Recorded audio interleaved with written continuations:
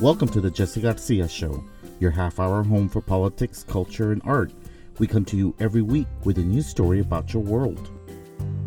On today's show, we have a civil rights leader whose life intersects every community currently struggling under this current administration's policies.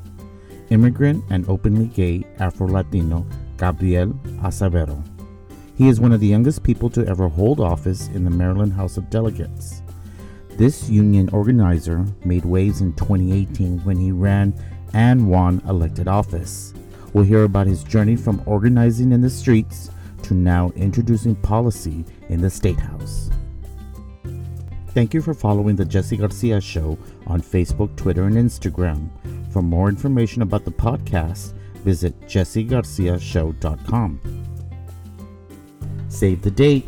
The National Trans Visibility March will now take place Saturday, September 28th from 10 a.m. to 4 p.m. at Freedom Plaza, located at 1455 Pennsylvania Avenue Northwest in Washington, D.C. The march will support equal rights and inclusion for the transgender community, demanding justice for the lives that were taken through senseless murders, demanding health and financial equity, and employment opportunities for transgender people. Registration is suggested to help organizers prepare for attendance. Search for National Trans Visibility March on eventbrite.com. See you in September. Gabriel Acevero is only 28 years old. In his young life, Gabriel has organized communities in Maryland to help immigrants, fought for marriage equality, fought for better wages, and rallied for the civil rights of the oppressed. With clipboard on hand, Gabriel knocked on doors, stood on street corners, and connected with neighbors to change the values in his community. He accomplished all this while graduating high school early and finishing college on time. Then he did the impossible for a young activist from a working class background. He got elected as state representative. Let's hear his journey, and hopefully Gabriel will inspire you to pick up a clipboard and create your own change. I want to welcome to the show the Honorable Gabriel Acevero, one of the youngest people ever to hold office in the Maryland House of Delegates. He made waves in 2018 when he won elected office after years of being a community organizer. Welcome, Delegate Acevero. This is a busy month for you. June is Pride Month, and it's also Caribbean Heritage Month. Mm-hmm. And congratulations on being recognized by the Cuban American community. Mm-hmm. Tell us about that award. Yeah, so this week I was honored to kick off the Caribbean American Heritage Month in Montgomery County.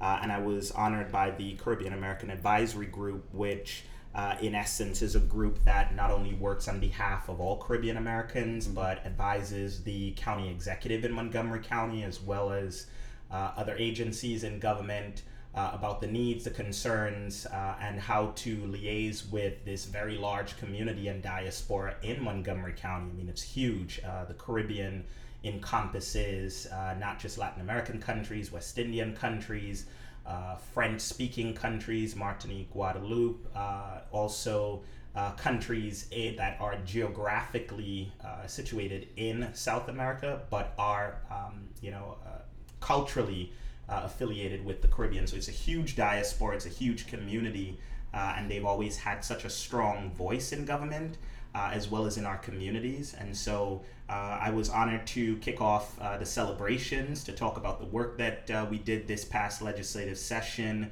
on behalf of immigrant families, Caribbean American community. And it was just a really amazing experience. And I want to thank all the organizers for putting it together, as well as all the young people who came out and played Steel Pan and some of my favorite songs. It was just very nostalgic. Your family emigrated when? Yeah, so my family immigrated from Trinidad to Maryland, Montgomery County, Maryland, around 2005. I was back and forth, and I came after graduating secondary school in the Caribbean, or high school. Mm-hmm. And I've known no other place other than Montgomery County. I've called no other place other than Montgomery County, Maryland home. So, yeah. You, like I said, made waves when you decided to run. And This last election in 2018 was a change maker because there was just so much diversity across the nation that was decided to run, to resist and run, and all these diverse candidates won their office. Yeah. Do you think being openly gay, Afro Latinx, plus running as a Democratic Socialist, helped you in this election? Or were people just waiting for someone young like you to come along? Yeah. Well, for me, the most important thing was authenticity. Yes.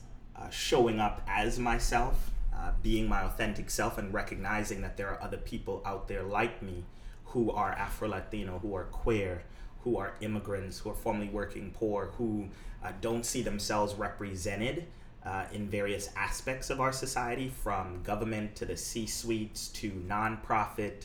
I remember growing up, there weren't, and you can also speak to this, that, right? Other than Billie Jean King, who was the, athlete, tennis player, there weren't a lot of LGBTQ plus visible people, let alone LGBTQ people of color.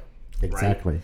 And so just understanding the kind of impact that had on me as someone who was coming into his identity, living his truth and not seeing himself represented anywhere, and then someone telling you, and then a bunch of people telling you that who you are is wrong, it is not right, it is an abomination. And so when you hear people around you, even people that you consider friends, family members, right? Tell you that in essence you are less than, and then you look around your society and you don't see yourself represented in any kind of positions of power, just the kind of impact that has on our youth. And so I'm always conscious of that.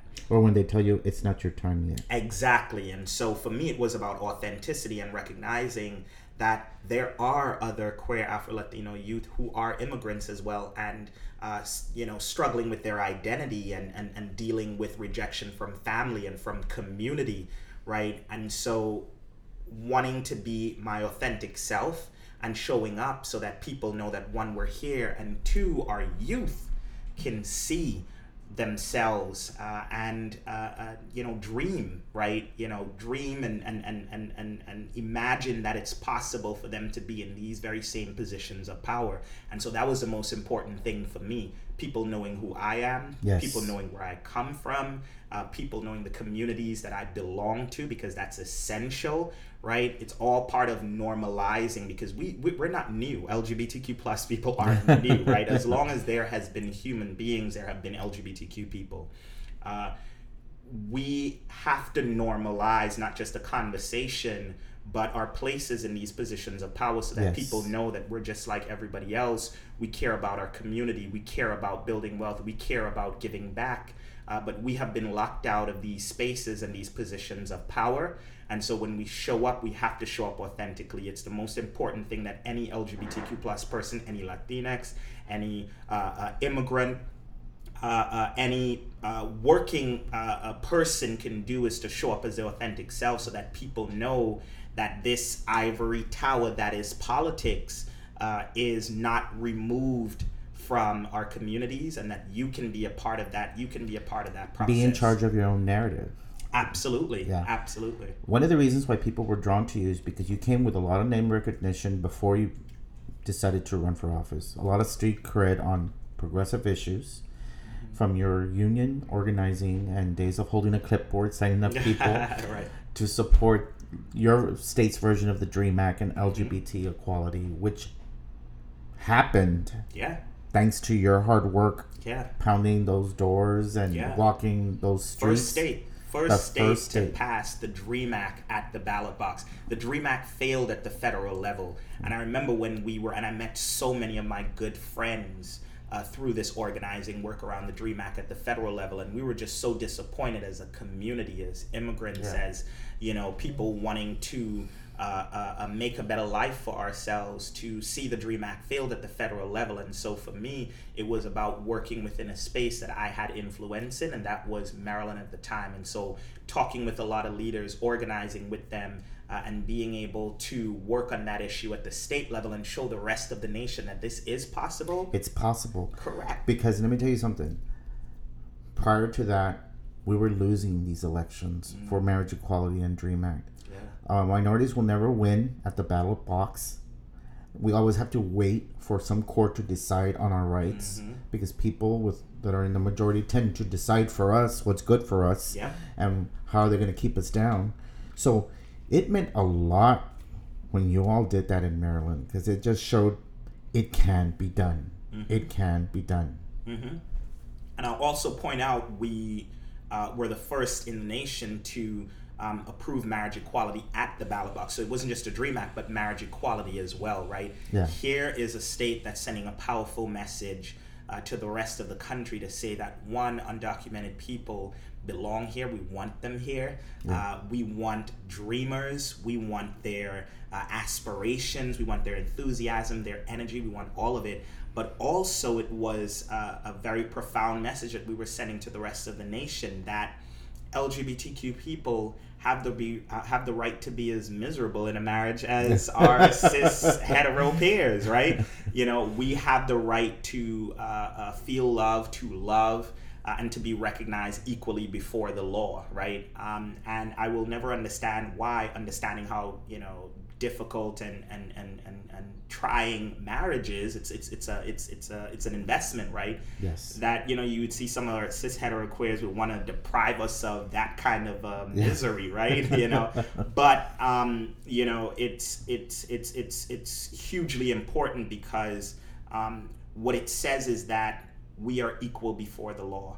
Our community has there have been sustained efforts to make us a permanent underclass. Yep. And that's not to say that we aren't, because there are a lot of examples to show of that underclass status, right? Whether we talk about LGBTQ youth homelessness, the insecurity, the financial insecurity, and safety of our elders, LGBTQ seniors, when we talk about trans women of color who are dying and whose life expectancy are that of the 30s. Like, just imagine if any other group had the life expectancy of trans women of color in this country. That would be a national crisis, right? And so there are so many stats and data that we can point to of the work that we still need to do, but we have to be determined in our efforts not to allow anyone to make us an underclass or a permanent underclass status.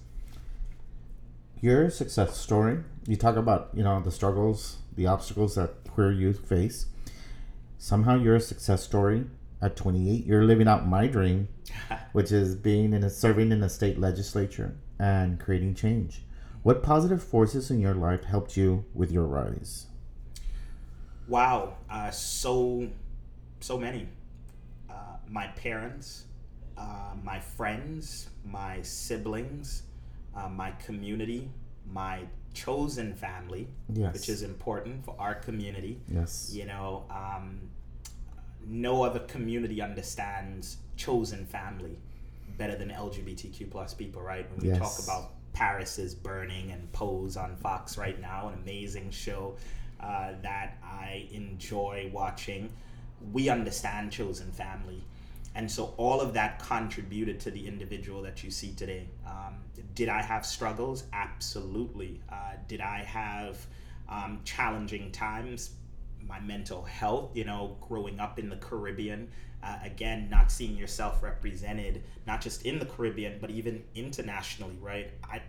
I can't even tell you, I think people sort of guessed who was queer back in the day, but there weren't anyone that was out and visible, right? Ellen DeGeneres became all the rave after, right? I remember when she came out, I was young, but I wasn't the age when I wanted to see that, right? Yeah. But it was still powerful. And so all of that contributed to the individual that you see today, and my lived experiences, right? Being an immigrant, coming to the United States, experiencing that intersectional oppression and discrimination, being Afro-Latinx, being queer, being an immigrant, and being working poor, right?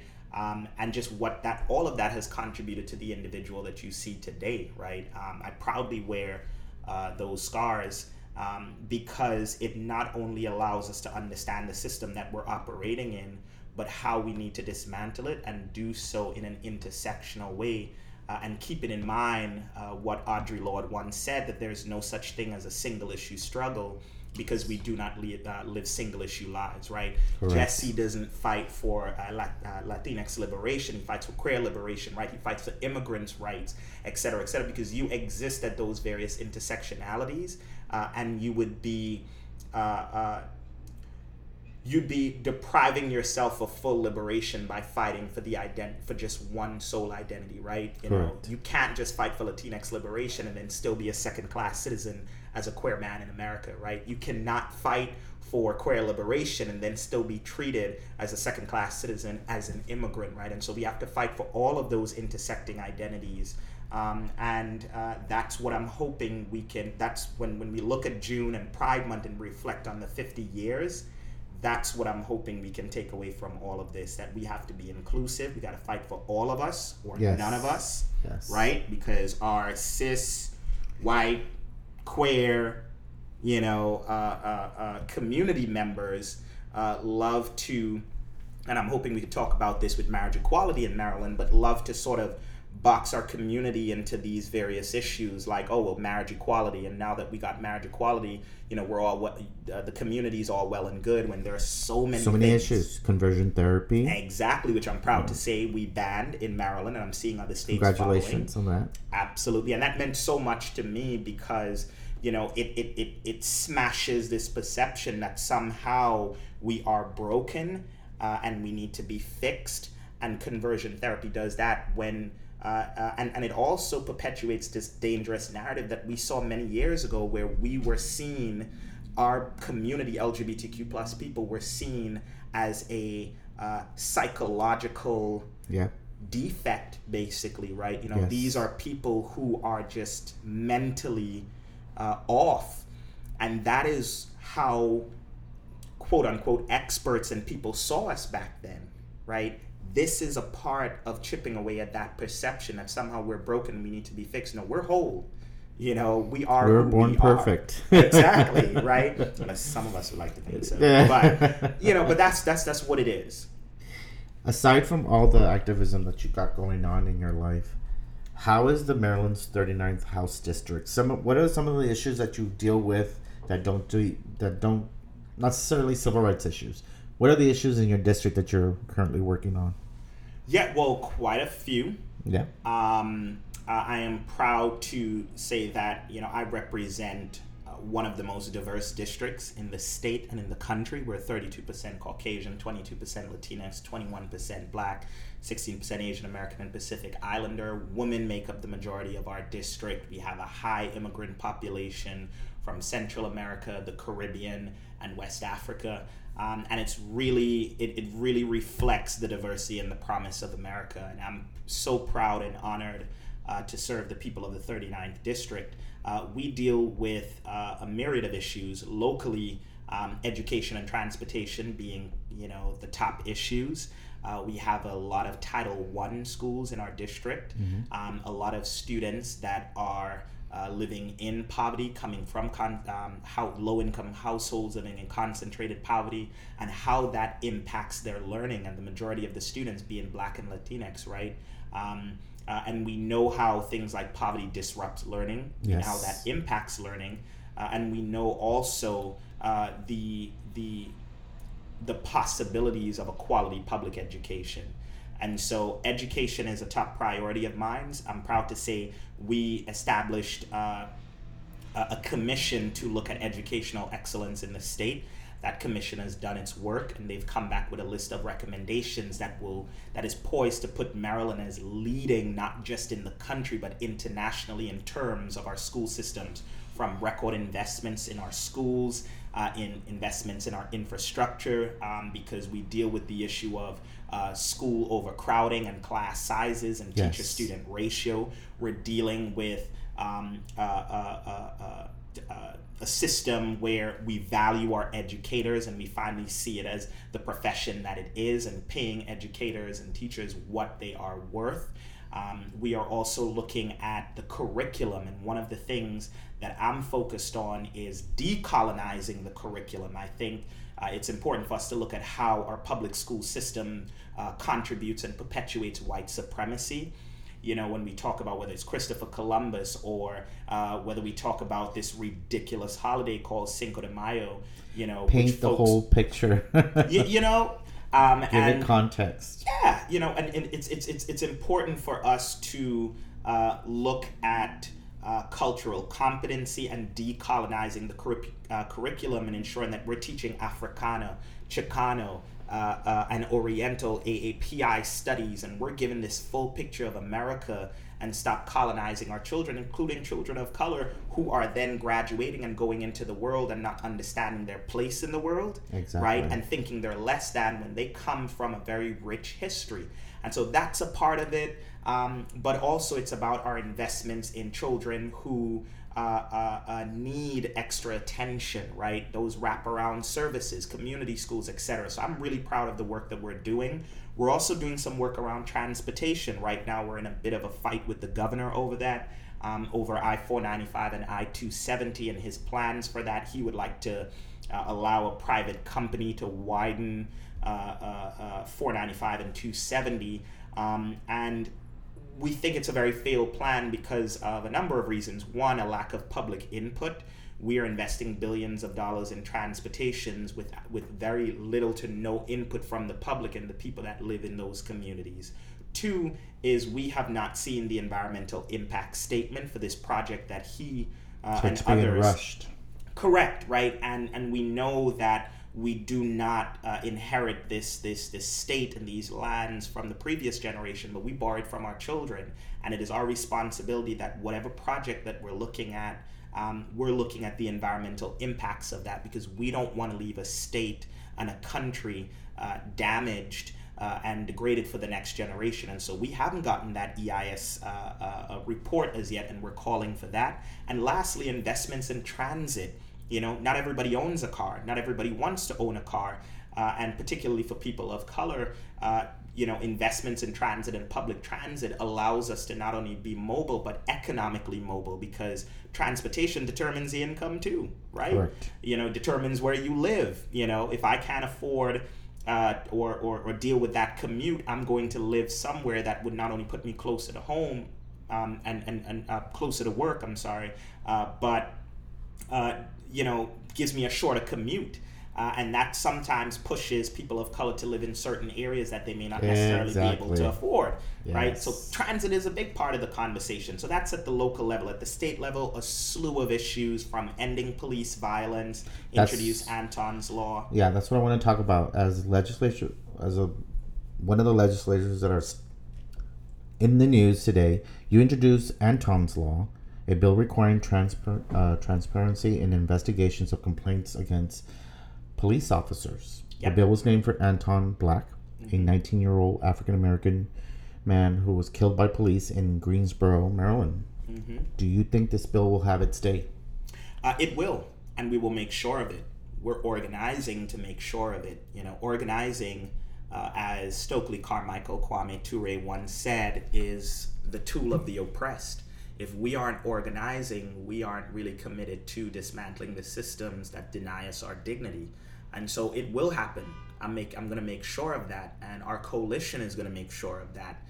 Anton Black deserved to be alive today, but all too often we're seeing that Black and Latinx folks are extrajudicially executed by law enforcement on a daily basis, and we have to police differently. We have to view policing differently, and we have to ensure that this opaque and, quite frankly, very unaccountable system and department needs to be more accountable to the broader communities that they serve, but more specifically communities of color. Every 28 hours, a Black man, woman, or child is extrajudicially executed by law enforcement.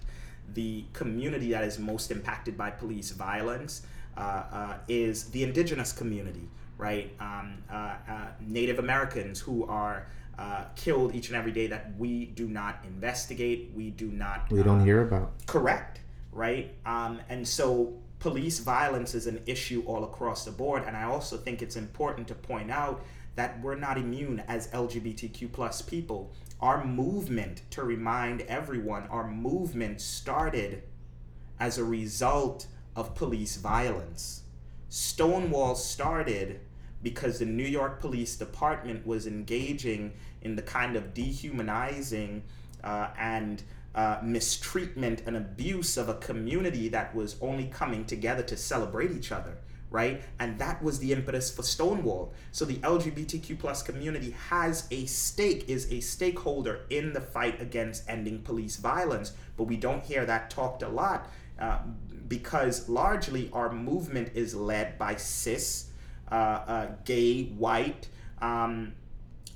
siblings who are focused on some of these issues that, quite frankly, aren't immediate concerns, right? We care about these issues, but they aren't immediate concerns. When 40% of our youth are homeless, we should be focusing on resources and eliminating LGBTQ youth homelessness. When our seniors aren't protected, imagine that seniors report high rates of abuse, even in senior living homes, from home care providers. Some of them are fearful because you hire someone to take care of you and they find out that you're queer and they start mistreating you and your partner. You have to go back into the closet because the person that's taking care of you exactly might not give you your medication on time. It's sad, Jesse. It really is sad, but we have to be concerned about that because we're all gonna get there. Yeah.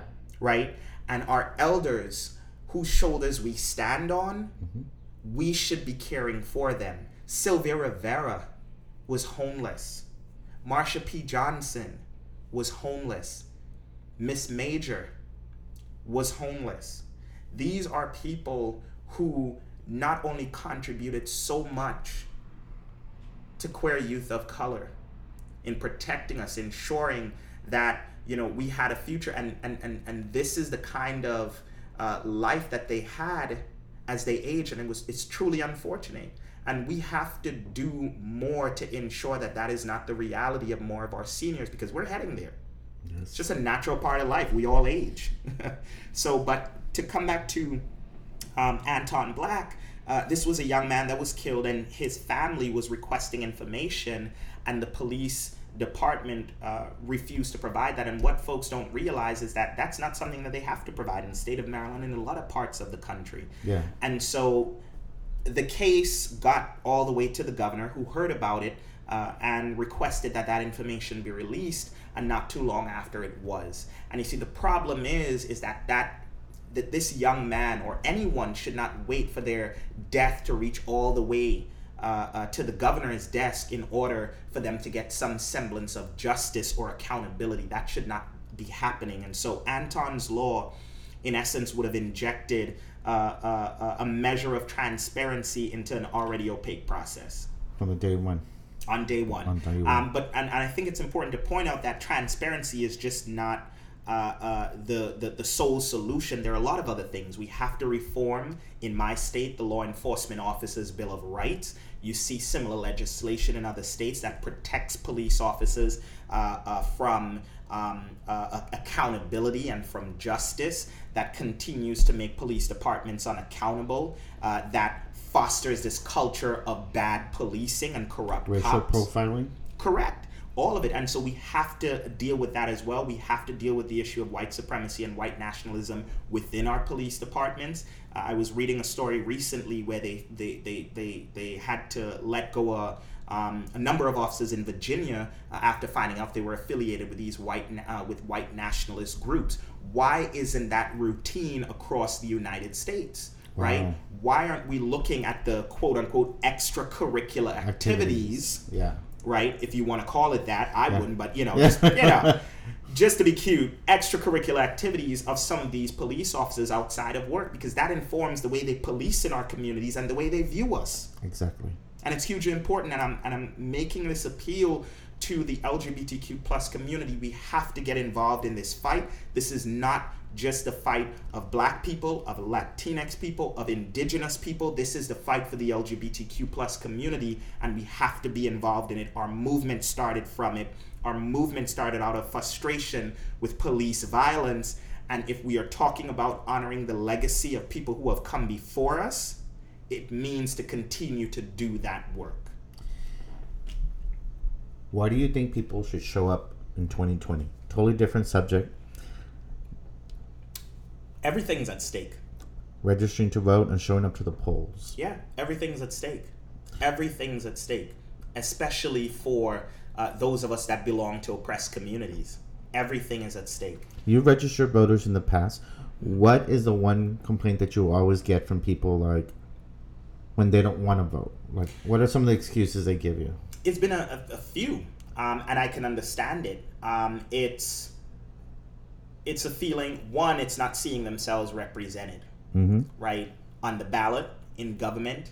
Another thing is not seeing their issues represented, right? Okay. Another thing is a feeling of disempowerment, that somehow me engaging in my democracy or this political process doesn't make a difference.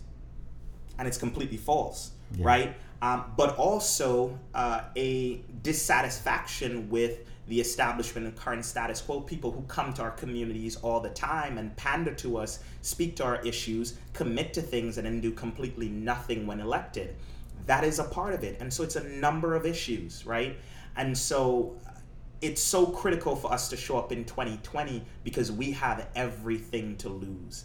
Black folks, Latinx, indigenous people, queer folks, women, even though a majority of white women voted for Trump, and we need to talk about that. We need to unpack that, right? Maybe you could explore that in another segment, Jesse, because we need to know, right? White women need to understand that your whiteness will not save you from what patriarchy has for you, okay? Yeah. It will not, okay? And it's critical for white women to understand that and to work in an intentional and inclusive way to ensure that you're building coalition with other oppressed people to bring about the liberation that you seek. But whiteness will not save you from what patriarchy has for you. And so 2020 is critical for us. We got to show up, right? And we have to mobilize our communities. And I hope you're talking to communities and sharing this info because you inspire people. Time. I invite you to come speak to our event back in May for the local Latino LULAC, League of United Latin American Citizens State Convention, and we had a lot of children there, high school youth. And after you spoke, and I was dropping them off at their high school, they're like, I want to run for office someday. And that's all it took. Someone like you. So these young women that I've been working with, young girls, they're very, very smart, but they're very quiet. And I'm trying to teach them public speaking and going up and giving a speech and being more sure of themselves. Yeah. But all it took was just listening to you for one of them to say, I want to run for office someday. This is something that's tangible. I'm so glad to hear. That's just really heartwarming because, again, coming back to what I said earlier, I want to be the person that I needed when I was that youth. That's important. Right? Yes. And did not have. And so we must not play down the power of presence, the power of showing up as our authentic selves, because you have walked into rooms, Jesse, where there was that queer Latinx youth who was like, well, damn, at least I can do that. Exactly. I know I can do that, right? There are other people out there like me, right? And that is the power of presence and showing up.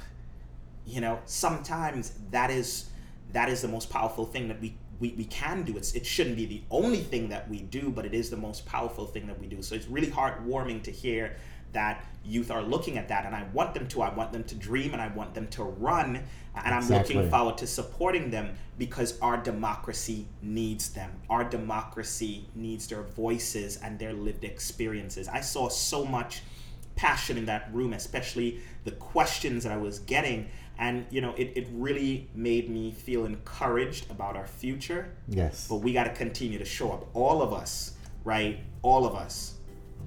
Thank you so much for being on the show today. Of course. Gabriel, I'm very, very proud of being your friend, having you as my friend, yes. And I wish you the best of luck. Thank you so much, Jesse. I really appreciate being on here, and looking forward to coming back and having an amazing conversation. We have a lot to unpack, like you said. Yeah. Onward, adelante. Thank you.